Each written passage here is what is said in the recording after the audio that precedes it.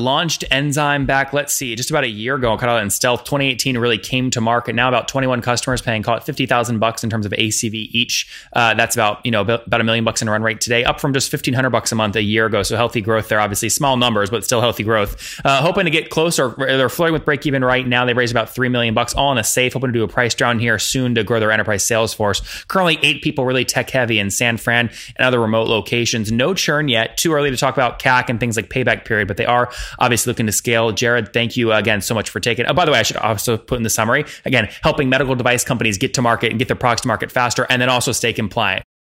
Hello, everyone. My guest today is Jared Seehofer. He is the CEO and co-founder of Enzyme, a software company that automates life science regulatory approval and compliance. He's a 12-year veteran of the medical device and biopharma industries, having worked or consulted at organizations ranging from Amgen, Abbott, and Medtronic to seed stage startups. Jared, are you ready to take us to the top? Let's do it. All right. Complex space here. Help us understand what you do and how you make money. Sure thing. So if you are a company making life science technology, this is going to be drug, medical device, diagnostic, something like an MRI, a pill, anything that is used in the practice of medicine besides a doctor or a nurse kind of rendering professional judgment. There's a complex regulatory pathway you have to go through, and it's different for every country. In the United States, that's the FDA. Most people are familiar with that, but every geography has its own version of the FDA. To get on the market, you have to go through a number of complex regulatory processes. These are steps you have to do where you essentially present a case to the government as to why your product is, quote, safe and effective. It both is safe to the user for its use, and it's also going to do what you say it's going to do, so you can't sell snake oil. And it's a complex process. And if you're a large company, you generally just hire an army of people who are expert in doing this process. It's a whole professional organization with its own career path. Uh-huh. But if you're a smaller organization, that can be very challenging because it's expensive. And so if you're a little startup, you've got this great new product, great new idea, you want to see it. You're talking of spending hundreds of thousands of dollars in addition to the development cost of your product for your product to ever see the light of day. And so what we're trying to do at Enzyme is to use software to radically simplify the amount of human labor that goes into making all of this documentation that the government needs to say yes or no. Okay. And pricing model, is it pure play SaaS or? Exactly. Yeah. So they're essentially an ongoing SaaS relationship with our customers, sometimes with some add-on services, depending what they need. Do they need a human voice in front of FDA, that kind of thing? But it's generally a SaaS product. Yep. Okay. And help me understand, generally speaking, are we talking people paying you $1,000 a month or $10,000 a month or $1 million a month? What scale are you playing at? Yeah. So it's anywhere, depending on company size, from a 5-figure to a 7-figure a year type of situation. And we try to bias it based on company size, number of products they're doing, et cetera, so that we're offering something that is not only delivering kind of price relative to value, but is also something very achievable and represents a cost savings for wherever you are. So if you're a small company, you'd be spending 6 figures in labor on this. We're trying to get under that. If you're a large company, it's a huge expenditure. Give me, just because we don't have enough time to go on every cohort, give me the sweet spot. Is $50,000 a year? Is that a fair kind of sweet spot target for you? If you were doing a garage startup, that would be exactly it. Yep. Okay, fair enough. Good. And then put this on a timeline for us. When did you launch the company? What year? So we were in sort of quasi stealth, though I hate the term, in 2017, launched the company earlier this year in 2018 Q1. Okay, 2018 launched the company. And so why get into this space? This is like, many people would say boring, and it's like the government and HIPAA and not fun. Why get into this? So it's a personal pain for me because I spent my career actually being a biomedical engineer. So my background is in very, very complicated medical devices that treat neurological disorders. Did graduate work in doing deep brain stimulation for Parkinson's disease. I tell your listener base, if you ever want to see a miracle in real life, go YouTube or Google DBS. That's DBS, deep brain stimulation for Parkinson's, and you'll watch something that you do not believe. It's literally doing tremors. They cannot move. Someone flicks a switch and all of a sudden they walk as if they have no problem. So I got into this space really wanting to use technology to transform people's lives and their health. And what I found is being an engineer that it would take forever to get your products on the market. And it was very expensive, and you saw a lot of failures that weren't necessarily related to whether the product was any good or not, or did what it said. And so I'm trying to essentially scratch my own itch. I'm trying to solve problems and create the kind of software that I wish I had as someone building life-saving technology. Yep. Okay, very good. So kind of stealth last year, you launched this year. What have you scaled to today in terms of total customers using the platform? So we've got 21 companies that are using the platform in production of various sizes, everything from sort of, product teams to large organizations, enterprise organizations to, like I said, kind of a garage startup. Okay. And 21 paying a $50,000 ACV, that puts you right at that nice $1 million run rate. I mean, have you guys passed that at this point? Yeah, we're right around there. Yep. That's great. Congratulations. And a year ago, nothing, right? A year ago, we were doing essentially very, small amount, kind of early adopter. Yeah. What are you talking, like $5,000 a month? Yeah. Well, exactly. You were talking not even like 15, 20. Yeah. 100. Yeah, 20. Yeah, exactly. Yeah. Very good. All right. And how did you, walk me through how you landed the first customer. So it was actually quite by random chance.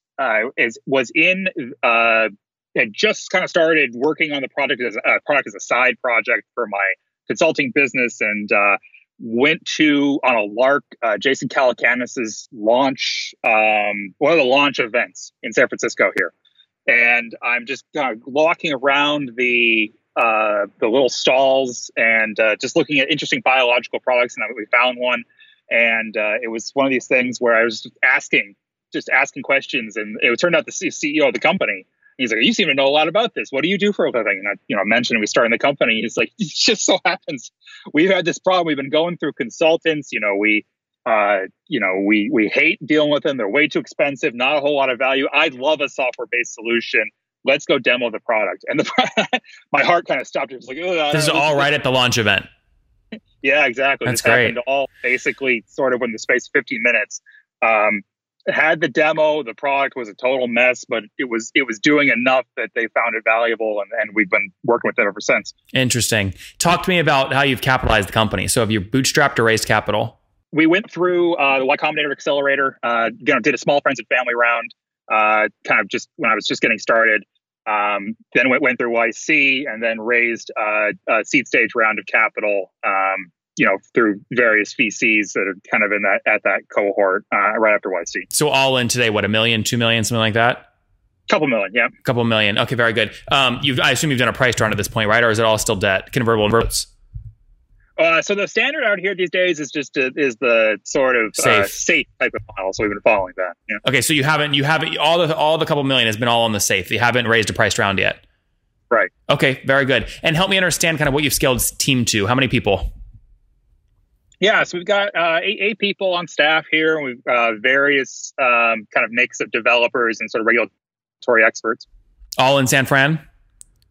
Yeah, no, we do a mix of SF and remote. I basically kind of found like we found kind of a lot of entrepreneurs out here. It's just that the cost of living situation has sort of made it advantageous to really try to make a quasi-remote organization from the ground up. Yeah. Have you been able to dial in yet some of the other economics around, driving customer growth related to like, churn, expansion revenue, CAC, or is it really too early? Your cohort's too small? Well, so for the nature of our business is such that we don't really see churn. Churn for us is a customer getting bought or acquired. And so, well, what about once approved? What if your thing works and my thing gets approved? Why do I still need you? Because it's actually, that's a really good question. Most people think of these things as binary, and in fact, or event driven. So my product gets approved. I don't need an FDA person anymore. What most people don't realize about life science regulations is pervasive throughout the life of the company.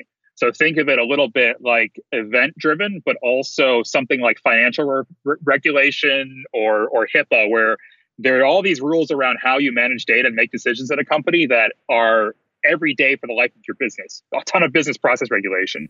Okay. So what the approval process is a summation of this sort of data set over the last 6 to 12 or 18 months, the life of your product development. But it keeps going on, and in addition to the approvals, you get audited every couple years, and you get audited whether you've had 0 new products, 1 new product, N new products, doesn't matter.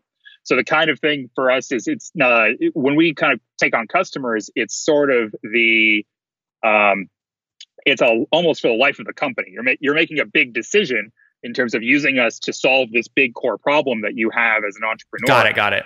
You get approval, and then there's touch points. Yep. But the flip side of that is that churn for us is not a thing that we really have to worry about. Yeah. Well, in all fairness too, I mean, you haven't had a history yet where there would even really be a chance for a churn, right? So none yet, it sounds like at this point. What about acquisition? So to get a new $50,000 ACV account, do you know what you're willing to spend to get that? Well, not enough data to really understand that. Yet, just because what we're doing is fairly novel, and so we've gotten a lot of growth just from word of mouth. The cohort of entrepreneurs that's in this space, because they have very kind of particular demands, tend to know each other, and so there's often kind of a question: well, how are you solving this problem? It's a problem everyone has, and so our name has sort of percolated throughout that community over the course of the last year. Does YC? So I think I'll have a better answer to that. Yeah, in the future. Yeah, sorry. Does YC teach you guys to try and drive to cash flow positive before you go out and do a priced round? Does YC? Not really. So YC is saying if you've got that, that's couldn't one of the things that's going to make an investor ears perk up. But no, I think YC is, what is going to be best for the overall business. If you try to do things that are going to make you cash flow positive, but then you're going to fall flat on your face, that's not very helpful for anybody. Mm-hmm. Well, of course, I mean, you put it very black and white there, but there's an in between there. There's an in between ground where you can do both, right? You can be profitable and not fall flat on your face. The reason I ask is you have 8 people and you have $1 million run rate. I mean, you could actually be profitable, cash flow positive right now, even though you raised $3 million. I mean, so the reason what I was going to ask is like, if you are burning money, where are you burning it? It doesn't look like it's headcount. No, I mean, so where we are going to be burning money is going to be as we sort of drive from, transitioning the company to something that's serving these small organizations to larger enterprises, going to necessitate an enterprise sales force. And so we're kind of about to go on a talent acquisition spree, which is going to drive up burn and then necessitate a capital raise. Are you cash flow positive today? Not quite, but close. Really close. Very good. All right, Jared, let's wrap up here with the famous 5. Number 1, what's your favorite business book? Oh, what's my favorite? I would say The Essential Drucker. That was something that really informed me. It's basically a collection of all Peter Drucker's, most famous management essays. Number 2, is there a CEO you're following or studying right now? Is there a CEO I'm following or studying right now? I'm studying right now. I would just say, because I'm just so inspired by him, it's kind of a tried answer, but along. Yep. Number 3, what's your favorite online tool for building the company? We are big Slack fans. I think Slack's one of these things that gets a bad rap, but I think if you tune it very well, it's been essential to us in kind of keeping a quasi-remote org. How many hours of sleep are you getting every night? I love this question. Listen, I ask because I don't want my audience following a CEO who's doing $100 million in revenue, getting 3 hours of sleep, who's divorced with 4 kids. Yeah, I would say on a bad day, it's 6. On a good day, 7. Okay, that's pretty fair. That's good. 7. And situation, married, single, kids? I've got a girlfriend. Okay, so not married yet, no kids? No kids. I don't know how. I have a lot of respect for entrepreneurs who can do seed stage with kids. I've got some friends that do it. I don't know how. And how old are you, Jared? I'm 33. 33. Last question. What do you wish your 20-year-old self knew? Don't be... I would say start earlier. So there was this thing where I've had this idea percolating in my mind ever since I started my career. And I always was thinking, why isn't anyone doing this? Why isn't anyone doing this? Why isn't anyone doing this? And eventually I just got fed up enough that I'm going to go do it. I think I would kick myself a little bit and say, you could probably start 3 or 4 years before you did and have just, that timeline would have been shifted up. Yep. Guys, so if start earlier. Yeah.